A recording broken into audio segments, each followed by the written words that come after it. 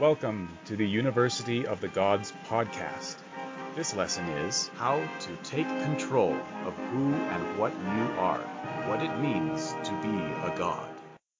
Welcome to the University of the Gods. We are thrilled you decided to join us. This lesson is entitled How to Take Control of Who and What You Are, What It Means to Be a God. This lesson is dedicated to a good friend of mine. Her name roughly translates as Beautiful Coral. When I first recorded this podcast, I used her Chinese name because it's pretty, but when she heard it, she was very shy and very unhappy, and because I respect her, I've changed it to this. So, this lesson is dedicated to Beautiful Coral. When I first met her, I could tell right away that she was a remarkable person. She had depth and a strength and an uncommon thoughtfulness that I found wonderfully refreshing and inspiring.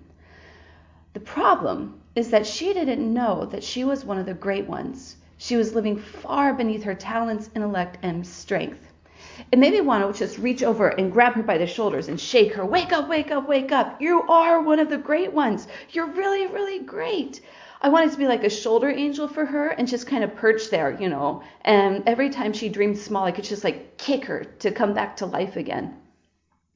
But since that's not practical, my solution is to make a podcast for her and for everyone like her that she can listen to anytime she wants to remember who and what she is. This is for her and for you. I want to start this lesson by telling a story. One of my all-time favorite teaching gigs is in an ESL appointment in Taiwan. Now, this particular school was a high school vocational school hybrid, which means in real life that it's a catch-all school for students whose test scores didn't qualify them to get into a better school. And within a couple of weeks of being hired, I got an earful about the students and the kind of kids they were. Lazy, they don't care, they don't like to learn, they're not very bright, they don't come from good backgrounds. And this came from everywhere. The community would say so, the other teachers would say so, even the students would sit me down and explain to me that I shouldn't expect anything of them because they just aren't the type to do well in school.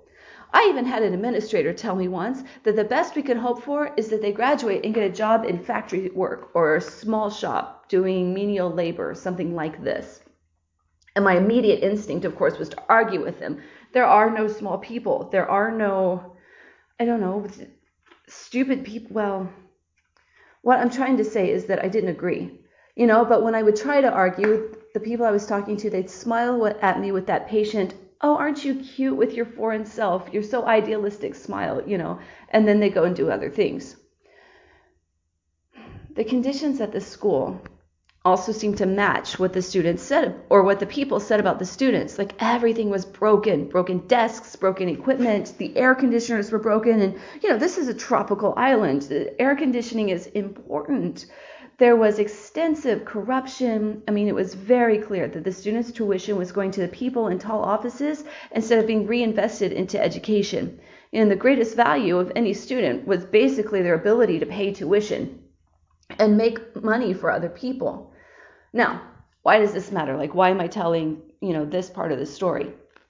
Because labels lead to lifestyles. We will talk about that a little more in a minute, but let's take a moment to extrapolate, the future of my students. A child who is told by all of the adults in his life that he isn't worth very much and that he shouldn't expect too much from life because he's just not the kind who will be successful. And then he adopts that philosophy and lives it. What kind of life will he have after graduation? A student who sees that she's basically a paycheck for a guy in an office, what kind of future will she have? What kind of beliefs or brain programming is running? What kind of life will that create for her? And I had this thing where I would go down the streets and I would see some of the older people. And I would kind of think about now, how did they get to this point? And some of them were successful. They were owning shops. They were bright, happy people. And some of them were, riding down the street shirtless on a bike, chewing Taiwan's version of cha called binlan. And I would just think about, okay, what events would or could lead to, the variety of people that we'd see on the street. And I say Taiwan because that's where I am, but let's be real here. This is a pattern for everywhere. Everywhere, everywhere, everywhere. You can find the exact same people in America. Now, returning back to the school, the way the school is structured, the students are divided by major. So instead of going to different classes like students in America do, they stay in the same classroom with the same classmates. And then the teachers, we come to them. Now, an unintended consequence of this structure was that my classes were often divided by gender. So I would teach my automotive majors, and I was basically walking into a classroom of 50 teenage guys.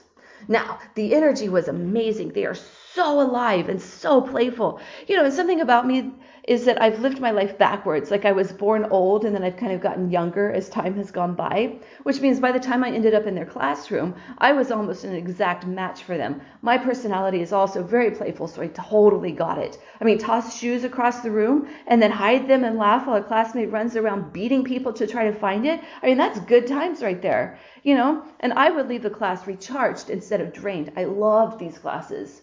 When I first started them, I was scared out of my mind, but after like a few minutes, it was my favorite.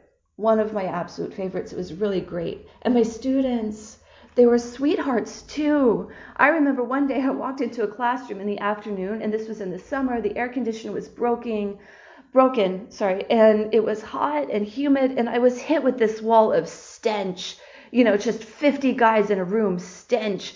And I started crying, like I couldn't help it. It was just a physical response. My eyes watered. Wow, guys, yikes, this is not okay. I can't breathe. I need to go out for a minute. We need to talk about, personal hygiene when I come back.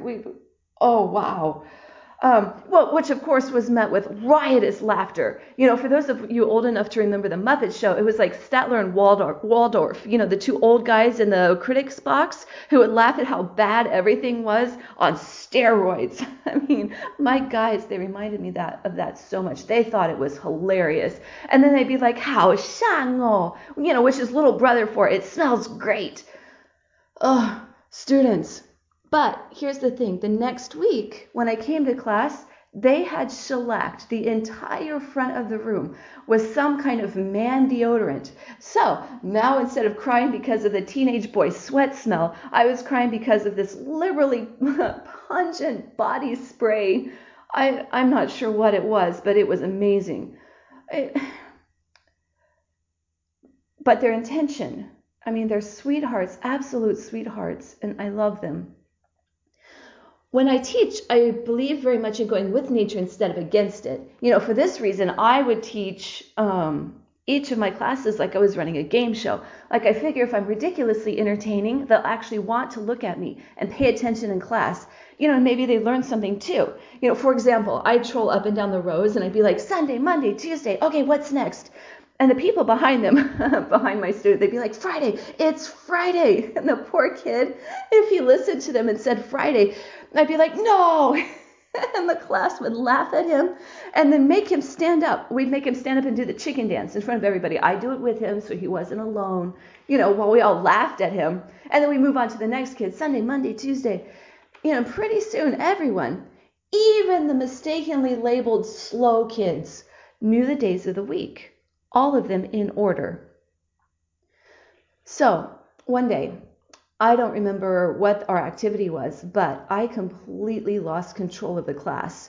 And we're not talking just a little bit. There were guys jumping over desks, things flying across the air. I think there was a pile of guys in the back fighting or gambling or writhing around. I don't know what they were doing. One kid at his desk fiercely doing homework for another class. Another was killing monsters on his phone. And of course I tried to restore order. Okay, guys, 安静坐好, which is Chinese for hush y'all and sit. But none of that worked. It was like I was invisible. I leaned against the blackboard and I just, started pounding out ideas. What am I going to do? What am I going to do? What is going to work here? Because shouting at them wasn't working. I could run around and tell each of them to sit down, but as soon as I leave, they'd be gone again. And as I stared at them, this really cool thing happened. My perception or my reality changed. I went from, what am I going to do? Because I really want to be a great teacher, and this was not in line with that, to what am I really looking at? Because the origin of effective teaching is the ability to fuse the nature of the students with the learning activity. Like, you could have the best program in the world, but if nobody wants to do it, your curriculum is useless. And I knew that. So I needed to think. And these are not bad kids. I mean, sure, they're high-spirited, but alive is much easier to work with than lifeless. And that's really true, especially for me as a teacher. I enjoy a little bit of noise in my class and responsiveness. And they're not disrespectful. Like I know that I was looking at chaos, but it's not that they hate me and they were doing it out of spite. They were just rowdy. And despite what people say about them and what they say about themselves, they're not stupid. Like all of the things that I described to you, the body spray and the tricking their classmates. I mean, you have to know the days of the week to know it's not Friday. I mean, if anything, they were more clever and creative than some of my college track kids. Like, I had one kid use his cell phone to hack the TV projector and shut down my class. Like, I queued up the PPT and I queued up the listening assignments from their book, and I was ready to go. And just at the moment when I pressed play, everything shut down, and the class tried not to laugh. Like, you could hear just kind of this. I don't know if the recording will pick that up, which means that I knew that somebody had done it. So someone gave it away. But clever, very clever. I had an entire class work together to hide a giant gallon canister of rubber bands from me. And they used some kind of mental telepathy to move it around the room so I couldn't find it. And I didn't know until poof, it reappeared at the end of my class. And I begged them to tell me how they did it. And don't even get me started on the pranks they play with each other, each of which was more clever than the last and artfully deployed. I'm a bit of a prank aficionado myself, so I'm telling you that some of them were high quality. My students aren't stupid. They're not slow. If anything, some of them just border on genius. It's just not the kind of genius that makes them sit down and do work in their book. If anything, it's the kind of genius where they can avoid doing work in their book and they don't understand the future that's creating for them. And as I was looking at them, my eyes changed and I realized that my students aren't just people. I mean, what does all of that behavior have in common? It's more like they're baby gods playing with power. I mean, what happens if I punch my classmate? Or what happens if I take my desk apart and put it back together again? Or what happens if I tell a dirty joke? And it's like their entire objective was to gain more power and more comfort for themselves and to minimize unwanted problems. And the thing that I love most about being in a classroom is that it's a microcosm of society. So whatever happens small scale in my class, I can find in an office or a public square or internet communities. I mean, the dressings may change, but the patterns are exactly the same. People are this amazing dual creature where half of them they hold in common with all other people, and the other half is completely and totally unique. When the two parts work in harmony with each other, a person has unlimited power, and we'll cover that at length in an upcoming lesson. But for now, I want to focus on the part that's universal, the part that we all have in common. We all have a shared nature, that of godhood. Now, as I began to appreciate this in regards to my students, the bell rang and they all disappeared. But I kept thinking, I need to start designing lessons that make them feel powerful. I need to find a way to communicate to them that they are limitless. And I love and adore my students. And over again, my mommy instinct would be tripped off badly. And I wish that I could do more for them. Like, I wish that I could just take them and take them to a better school or put them in my own little classroom and see them every day and over say to them, you're not stupid, you are limitless. You're not a loser, you are creative. You are not worthless, you are everything. You're limitless, you can do it. But I want to say to them that what they does matters, so always do good things. And what they believe matters, to only choose beliefs that create them into a greater and greater person. If I could do this, I just know I could change their future. I would unbrainwash them and restore to them their ability to think and choose for themselves, to dream big and do big things, and to put all of that amazing energy towards construction instead of self-destruction, towards creation. But I had 1,000 students. I taught 20 classes of 50 students each, and it was in a language they couldn't understand. and I saw them for 1 hour a week. What can I do? And I mean, it was actually then that I started dreaming of putting myself into their cell phones.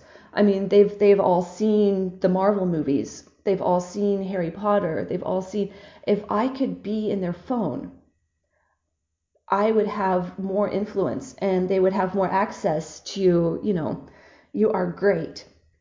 And so I started really thinking of, okay, how do I reach them? And that's actually when the University of the Gods first went into design phase. And I figure if I can do it, I could tell them every day that they are awesome, until they believe it for themselves.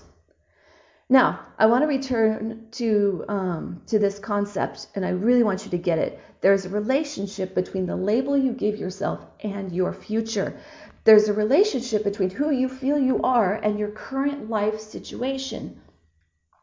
Okay, one more story, and then I will put all of this together. I read an article about a student who got a perfect score on his SAT. He was just an average student, so when the scores came back, everyone was so surprised. They thought he must have been some kind of closeted genius.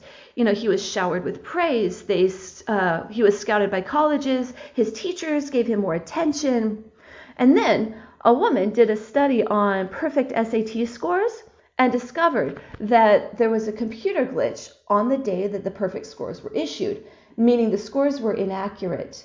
And this all happened back in the day when the computers was scanning in bubble sheets. We called them Scantron sheets instead of having the kind of test where people take them online like we do today.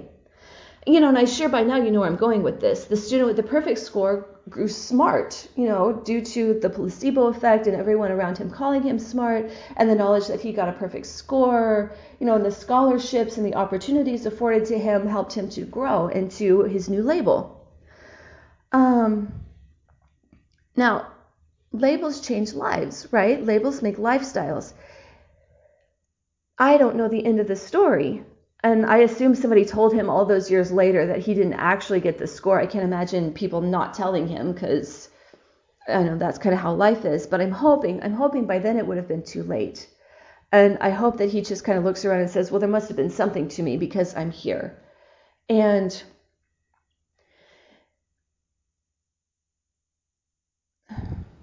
students, if you think you're terrible at school, like my students were conditioned to believe, you're going to be terrible. If you think you're smart like the SAT student, you're much more likely to live like a smart person.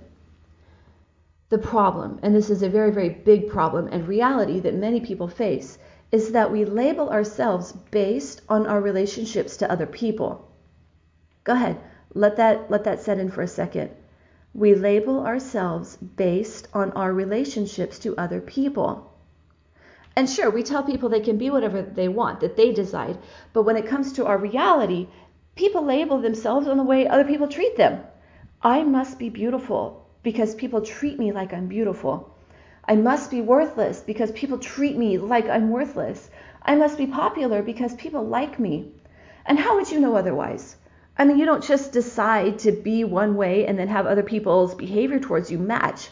Some loser who doesn't do anything in school and hates school can't just wake up one morning and decide to be a brainiac and then expect everyone to treat him like a brainiac. That's not how it works. I mean, it's possible with sheer grit, like people clawing their way out of addiction, a person can insist that they are new and different and provide all the evidence of that difference and with dogged tenacity stick to it. And in time, people will start to take the change seriously and the world around them will change to reflect who they've become. It is possible, but profoundly difficult. And incidentally, for those of you going through an identity shift right now, the more complete your change, meaning the more sincere, authentic, integrated you are, and the more you mean it, the faster people will update their perceptions about you and subsequent behaviors. For those of you wishing to change, the way out is to change your eyes. Everyone's life has everything in it. You become what you look at and focus on.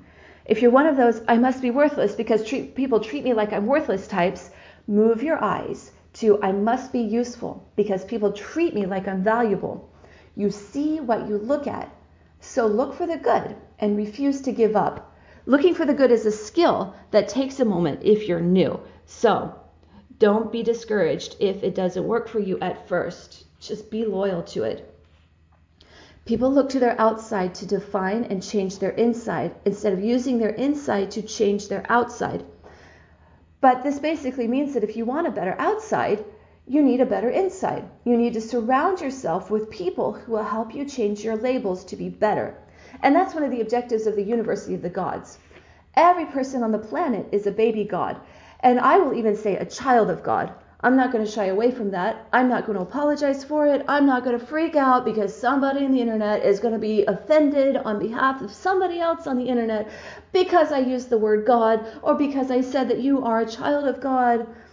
It's just our reality. It is our nature. And as such, it needs to be respected. And if you can't see it yet, that's okay.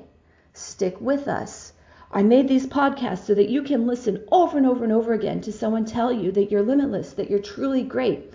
I can be the one to help you update your labels. If there's nobody else in your life to look to, you look to this. Look to the University of the Gods. Listen and believe that you are great.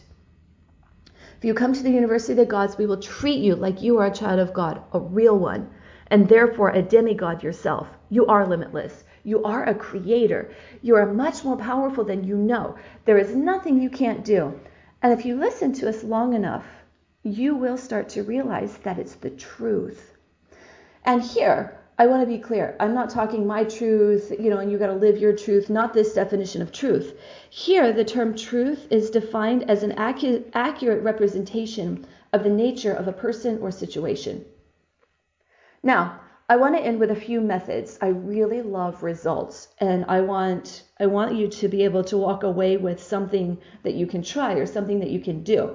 An instant win or an achievement or that kick of, wow, that's great. So let's try this. Take control of your labels. Do an inventory of all the things that you call yourself and all of the things you believe about yourself, and then extrapolate them into the future. What kind of world has that label created for you? What kind of future will you have if you continue to live this label? Keep the labels that build for you a life of increasing power and freedom, and do whatever it takes to overcome the ones that are holding you down. And also, take stock of the labels other people give you. Accept the ones that are constructive, and reject the ones that limit you or that restrict you. And if you have people in your life that are not letting you grow or that insist on keeping you in a place that is not powerful, you might need to reevaluate some of those relationships and look towards a better crowd of people. And if you are one of those people who label others in a way that hurts them or boxes them in or doesn't allow them to grow, no matter how accurate you may feel that label is, please consider the kind of world that you are perhaps creating for the other person and stop it. Find a way to be a lifting influence instead of a confining one. What it means to be a God is first and foremost creation. You are a creator.